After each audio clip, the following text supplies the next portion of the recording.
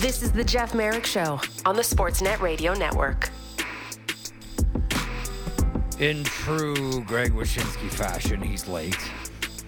Welcome back to the program. Welcome to Hour 2. Quick note and update. Let me grab this.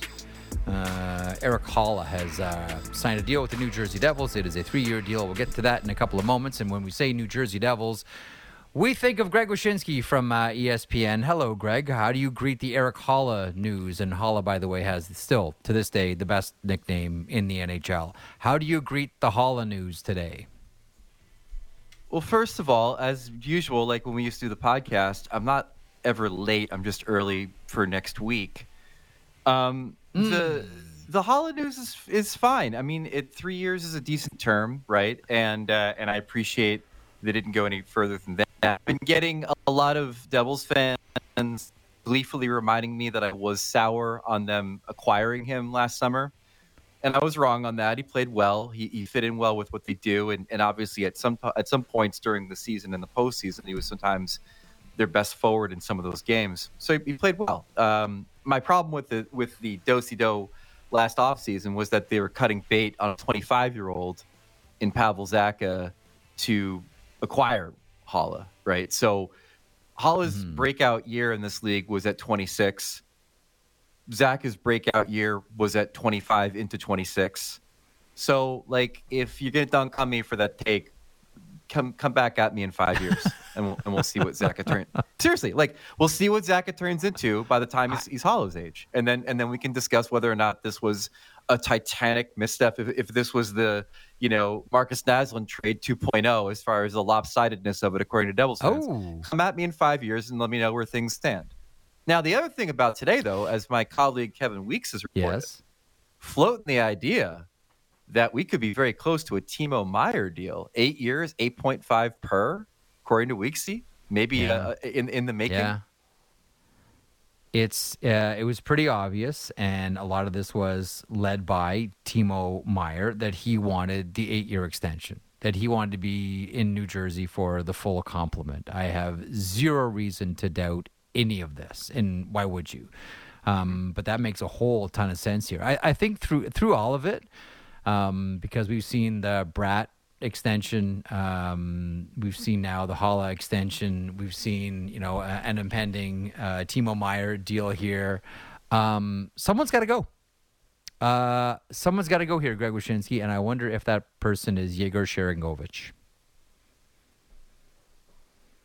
Well, yeah, I mean he's an RFA. That could make a lot of sense. With Arb. I think the Meier extension, if it does come in at 8 point, interesting because it fits snugly in between what Jack Hughes and what Doug is the team's highest paid player. Hang on, we're gonna get to Greg. We're gonna get you to reconnect. We're having a little bit of a hard time with your line right now. We're gonna get Greg to reconnect on his Opal app so we can get a little bit cleaner as he opines on his New Jersey Devils. And so far we've talked a lot about the New Jersey Devils. Oh, hang on, what's that coming from? I don't need that. We've talked a lot about the New Jersey Devils and their back end and what it's going to look like, and the infusion of youth that's coming. But I'll tell you what, man, this thing, when you look at the Metropolitan Division and you say to yourself, okay, Columbus is loading up here because they don't want a season like last season. I don't think anyone thinks that Jarmo Kekalainen is anywhere close to done. To me right now, if you look at the Metropolitan, there's only 2 locks. That's it. It's Carolina and New Jersey. After that, there is nothing but question marks. Now, the Philadelphia Flyers have said, look, we're out of this thing for a little while now. We'll check you out in a couple of years when we finally, cobble together what's going to be the next version of this team. But if you have a look at the Metropolitan Division, outside of New Jersey and Carolina, I mean, Islanders have huge question marks. I mentioned the Columbus Blue Jackets trying to get their act back together. Still a lot of question marks about the New York Rangers, and their full staff was named today, coaching staff that is. Pittsburgh Penguins, I still think will be designed and will continue to be designed to be all around it and in contention for a playoff position. And I think we expect the Washington Capitals to be back in that mix in some capacity.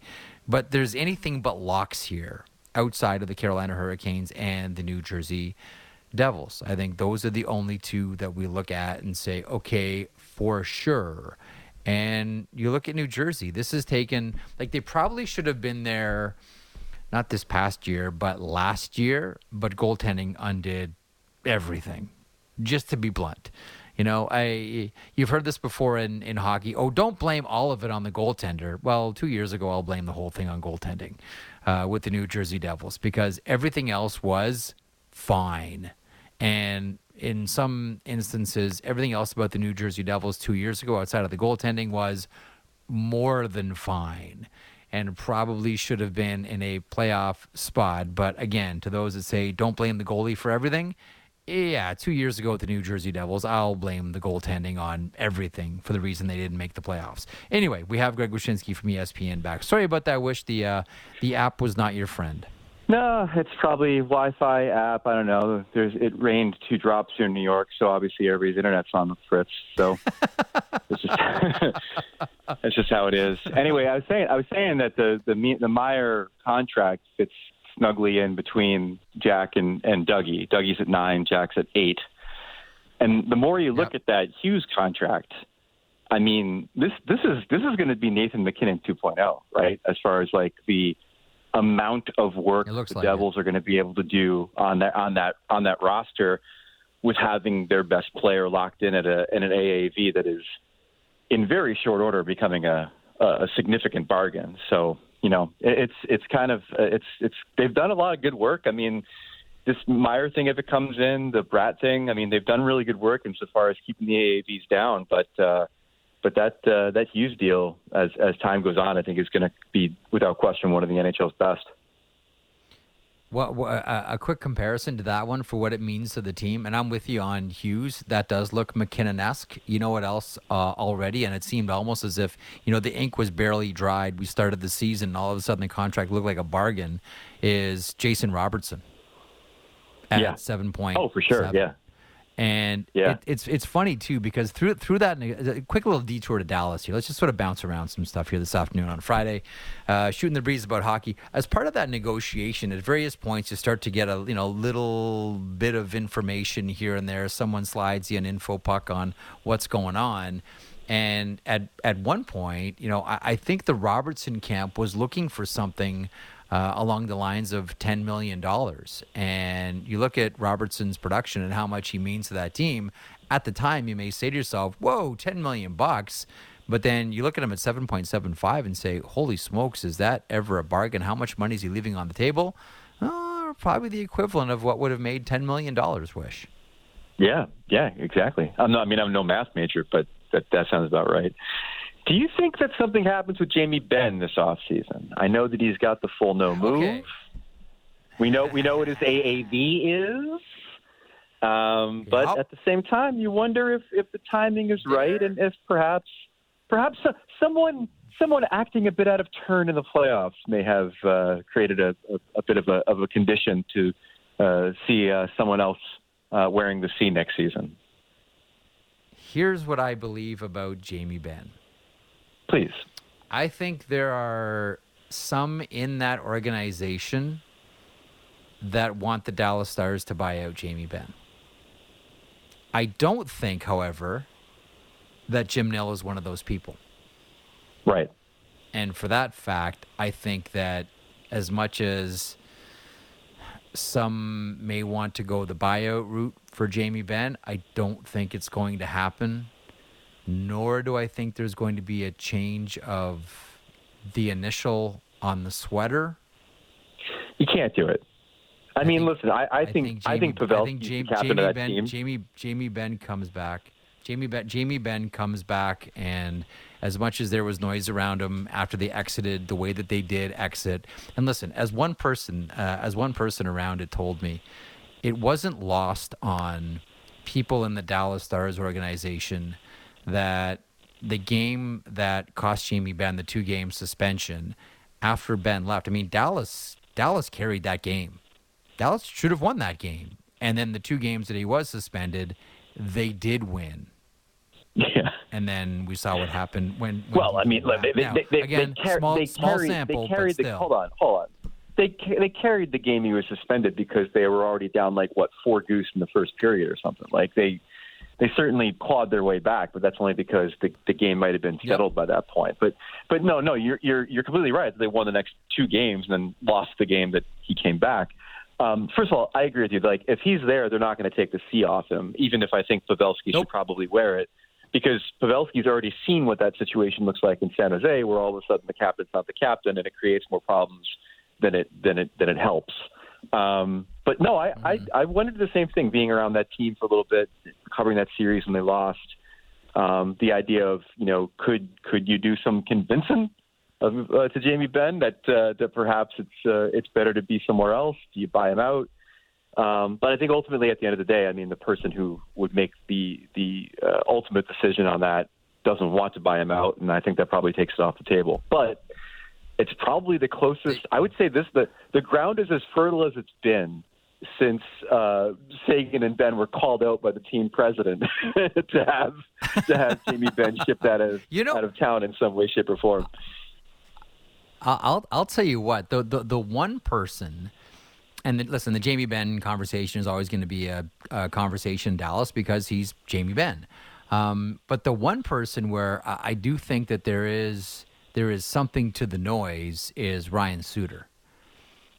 There were a lot of times that, you'd hear out of the Dallas organization, more soft coverage, more soft coverage, more soft coverage, led to this goal, led to that goal, led to that's the guy that I wonder about. Even though there are some I know that want to go the buyout route with Jamie Benn, that's not happening.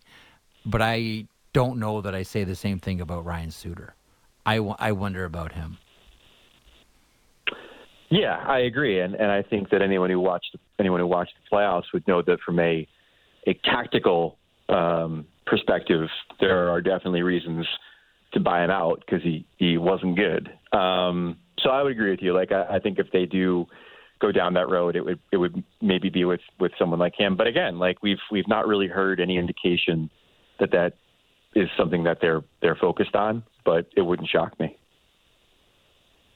Most interesting team to you as we head into the weekend before we all go to Nashville for the NHL draft? Is it Calgary? Is it Philadelphia? Is it Winnipeg? Who is the most intriguing team for you right now? Well, it was Winnipeg, but now I mean,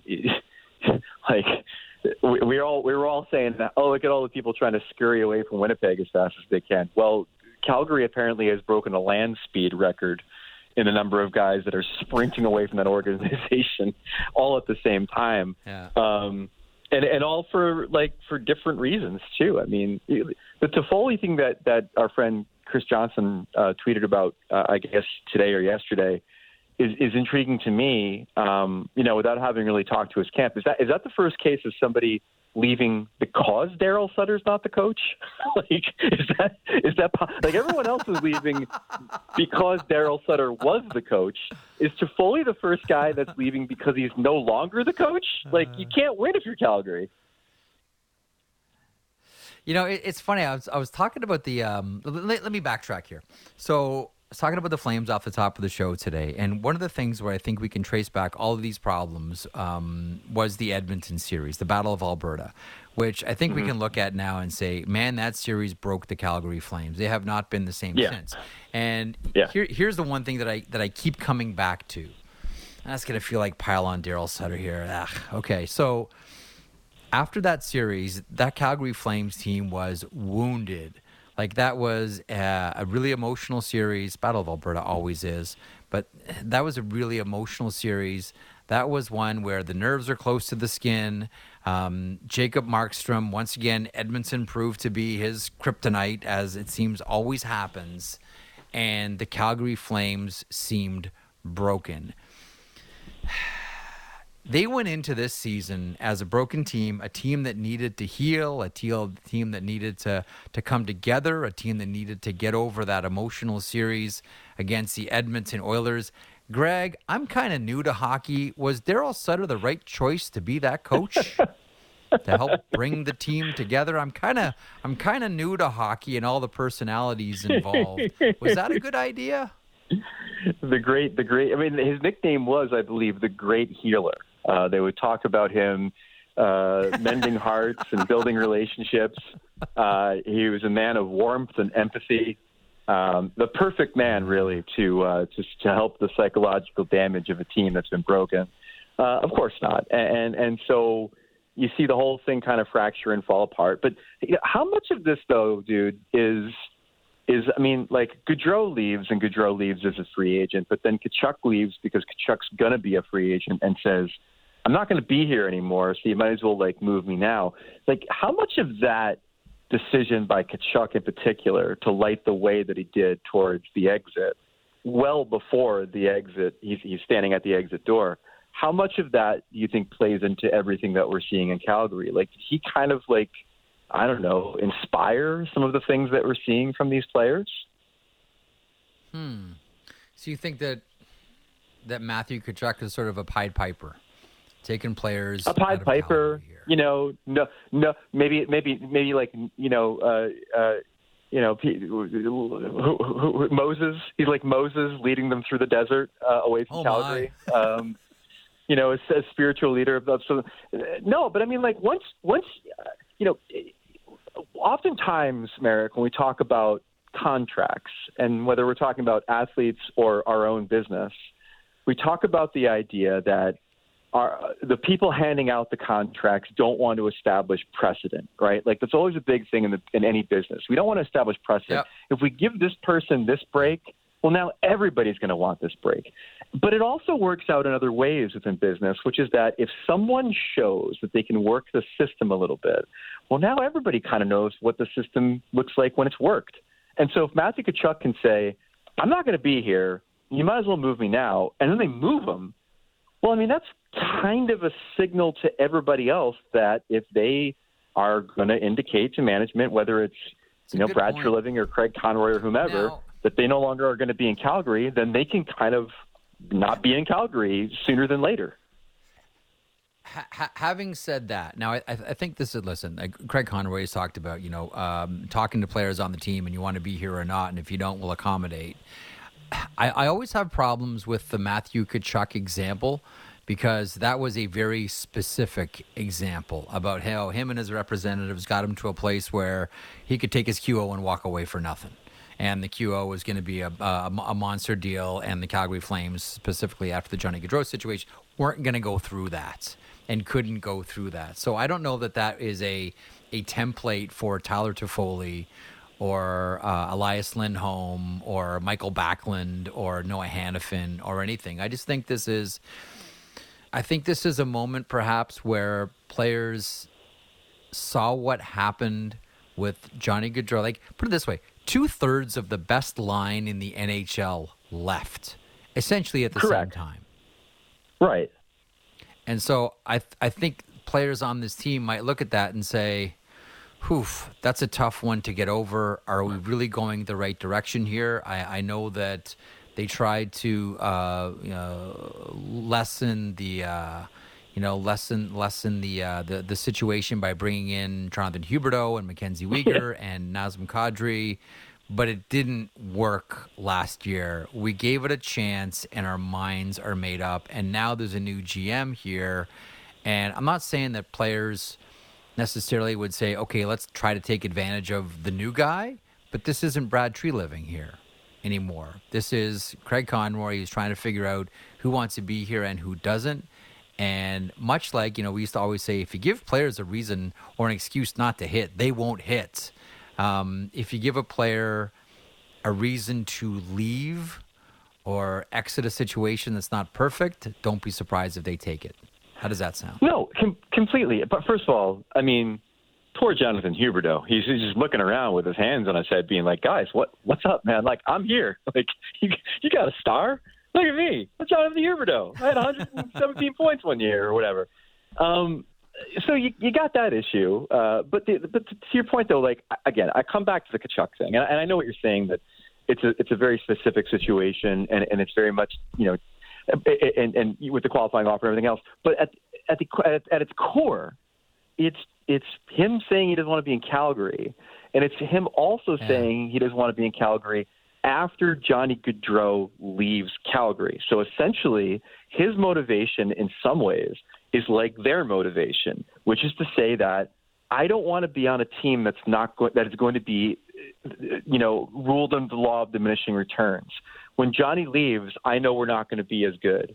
And now I'm going to leave. And now everybody else who's looking at their situation in Calgary, they know that there's no way they're going to be as good. And they have some proof of concept, too, having spent a year without Gaudreau and Tkachuk as the center of that team. So I do think that there's some shared DNA in Tkachuk's decision that's been imprinted on everybody else on that team, deciding to kind of like let them know they don't want to be there, and then and doing so in a way that doesn't see their contract all the way through. So I don't know. It's a sad situation for a Flames fan, only because it's at the end of the day, you think about where they were 2 years ago versus where they're going to be at the end of the summer, and it'll make your head spin as far as like the fall from grace. But if you got players that don't want to be there, they don't want to be there. Let me take this a different direction, but sticking with the Flames here. Coming out of the 04-05 lockout, when the salary cap went in, we said, okay, now players are capped. They're essentially triple capped. But players are capped, so a lot of other things are going to mean a lot more. Maybe things that didn't matter as much when you were just trying to grab the biggest contract you can grab. But now that everyone's just sort of fighting for a piece of the same pie, other things become important to hockey players: the markets, where to live, how amenable you are to making certain concessions for families, etc. All these things start to mean a whole lot more, and they didn't really mean that much when it was all just get the most amount of money. It doesn't matter where you play. That's ultimately the game. You can decide where you're going to live once your career is done and you've got $60 million in the bank. Right. How much is the rink a factor? How much do you think that every time these guys go on the road, they go into these other rinks and say, wow, this is so much nicer than ours? Sure.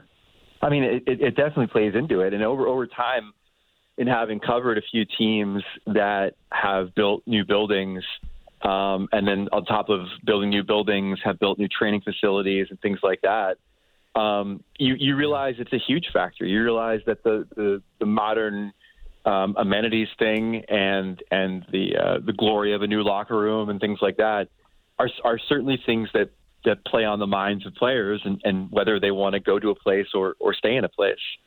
So I wouldn't be surprised if there's a part of them that are like that. I mean, I just spent a good amount of time in Vegas, and you talk to any player that's decided to put pen on paper for the Golden Knights, and all of them to a man say, it's the arena, it's the where to live, it's Summerlin where we know we can live and where everybody else lives. It's very creepy. It's like the Valley of the Dolls. It's like all these people. It's like a cult out there in Summerlin.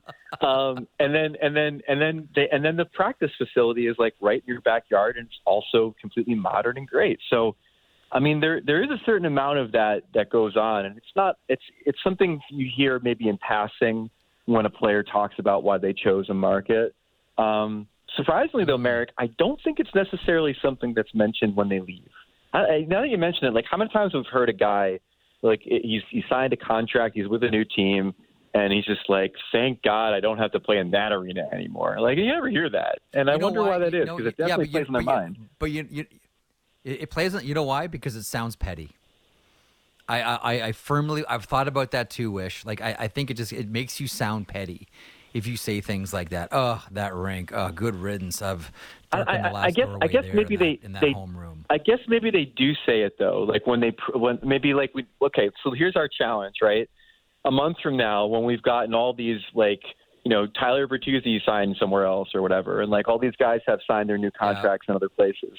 Like, let's listen very intently to their press conferences. And when they say, I really loved the practice facilities, I really loved walking around the arena in their new place, maybe they're like they're giving us the wink on how much they didn't like where they were previously. Like, let's pay extra attention to that this summer. Okay, so when Noah Hannafin lands in fill in the blank wherever, right? and does his first media availability if he talks about the practice facility and the rink where he's playing in now. Okay, so let's measure that off. So whether it's Toffoli or Lindholm or Backlund or Tanev or whomever goes, Hanifin, let's pay specific attention to how many times they talk about the rink. And especially if it's a place that's not all that new. Like, you know, like if Lindholm ends up in like Denver and he's like, oh, it's state-of-the-art Denver here. I'm like, well, it's been around for a while, man, but I guess compared to Calgary, you know. Yeah. Hanifin in Buffalo, the whole area, the Key Bank, yeah. And especially if any of them sign in Arizona. Oh my God, then we'll know. Then we'll know for sure. if they're just like, oh my God, the sweet nectar of Mullet Arena. I'm so happy to be here. Yeah. Can't wait to feel the positive vibes from 5,000 faithful. Then you'll know. Let's pause on Arizona here for a second. Do you think, because I don't, do you think for a second that if the Coyotes leave, and listen, every time Gary Bettman's asked about this, it's all about, you know, tick, tick, tick, and we need an answer soon, we need a solution soon, the clock is ticking, you know, we're winding down here. If the Coyotes end up leaving, do you think for a second that the NHL won't go back to Arizona? No, I mean, listen, man, they're going to go back to Atlanta from what it sounds like, right? So, I mean, it's not as if you're one and done as a market.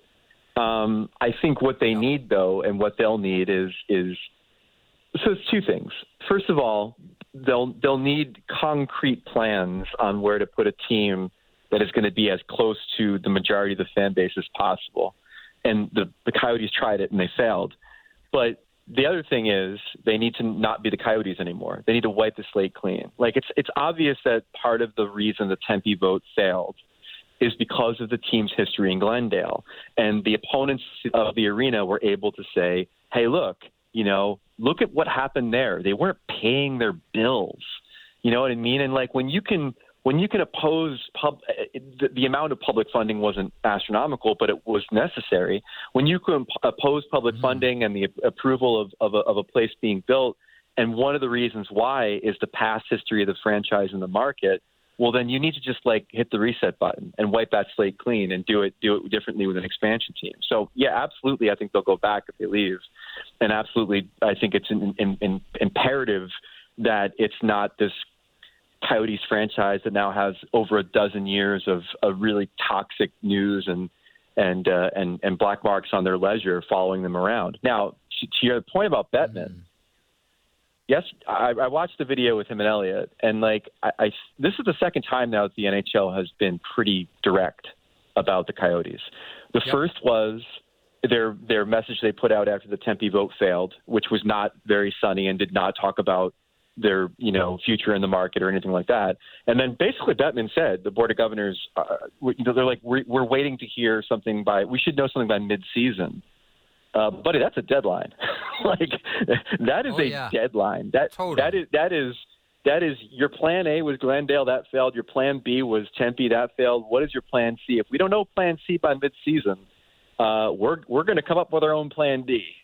And so I felt that, listen, there was a lot of news made from Bettman yesterday with Elliott, but like, I thought that was one that really stuck out to me was this idea that the Board of Governors and Gary Bettman, who again, Gary Bettman, the biggest champion of keeping that team in Arizona that you'll find, have now said we best know some other plan by the midseason, and the parenthetical there was or else.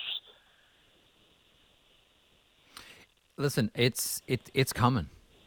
I think we all understand that, and I think now more so than ever. Like I was talking about this in the first hour with Elliott. Like right now, we're seeing the Ottawa Senators went for $950 million, and we're seeing franchise valuations in the billions here. Whether it's Tampa, whether it's Washington, whether it's you see the Larry Tannenbaum situation or what MLS Cine is valued at. Like we're seeing astronomical numbers here.